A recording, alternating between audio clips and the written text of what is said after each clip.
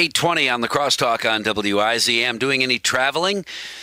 Whether it's by car or you're on your way to the airport to get on an airplane and go someplace, there are a few tips that could lessen the potential. And it may not even be the fact that you're not going to a place where COVID-19 has presented. Maybe somebody that you'll be in contact with is also where you're going, and they were someplace. From AAA, our guest this morning, Nick Jarmus. Hey, good morning. Thanks for talking with us. Good morning. My pleasure. So, in fact, I have friends that are on an airplane right now on their way to Mexico. I hope they brought a big plastic suit so they can spend their entire 10 days, wrapped in hermetically sealed. No, that's just not necessary, is it?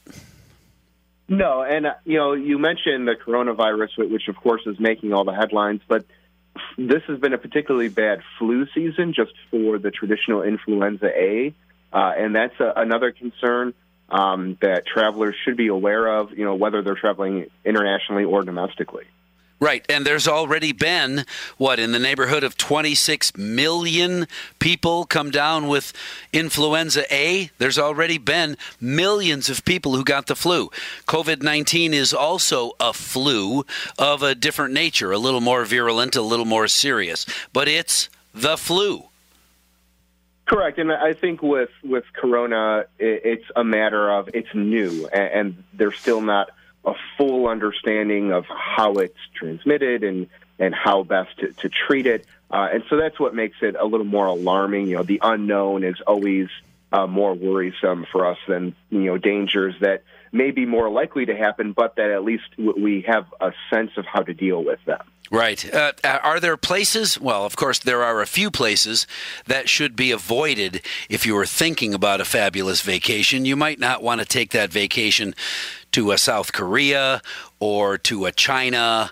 But if you're going to Mexico, if you're going to Florida, for gosh sakes, you have at it. Just be careful, right? Right, that's true. And it's an extraordinarily fluid situation. Right now, the only warnings at least that I'm aware of for avoiding all non-essential travel are for China itself and South Korea. There are several other countries that have been added to alert status for people to take extra precautions, but that's changing almost every day as the virus spreads around the world. And so it's really important if you are traveling, check the State Department website. They are going to have the most updated information about what the status is in each country and the precautions you should take when traveling to any particular country. Well, and with the media so excited for any opportunity to blame the Trump administration for COVID-19, you can bet that the minute there is more COVID-19 news in this country, it will be front and center headlines on every TV news outlet nationwide. So it will be hard to avoid any updates on COVID-19 and its impact on the United States. That's true. I mean, it is a big story, and it's probably going to continue to be a big story at least for the foreseeable future.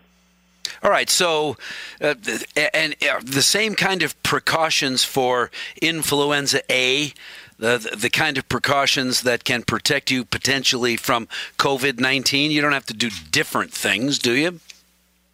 No. I mean, really, the most important things are to get vaccinated. There's no vaccine that I'm aware of for COVID-19, but for influenza, make sure you're getting your flu shot. Make sure you're getting that flu shot at least 2 weeks before traveling, because it can take up to that long for the immunity to really develop and set in.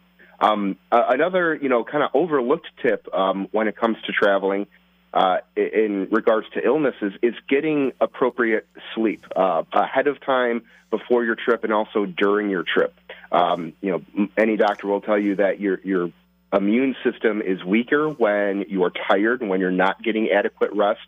So making sure that, if you've got to catch an early morning flight, you're going to bed go that much earlier in the morning so that you're not depriving you of that sleep that you need to keep your immune system healthy. Oh, good. Well, I'm glad you were talking about get a little extra sleep the day of your airplane flight, because I can't wait to hear how the doctors successfully tell any of his patients, oh, you're going to Mexico? Be sure to go to bed early every night all week long, because, you want to be, that's not going to work.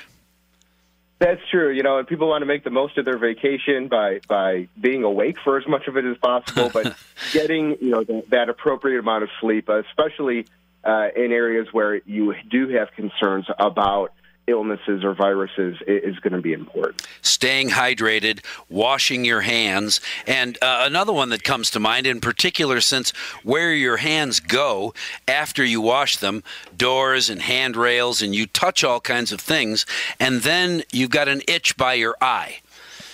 Something else to try and avoid, if you're even able to think about it, is touching your face with your bare hands. In particular, after a while, after you've washed your hands and moved out of the bathroom, away from the soap, because you're touching things that have been touched by others, and believe me, it takes that long for those germs to get from that door or that handrail onto you, into your eye, into your body. Nick Jarmus, AAA, thanks very much for a couple of tips. Logical tips, but still, you need to be reminded.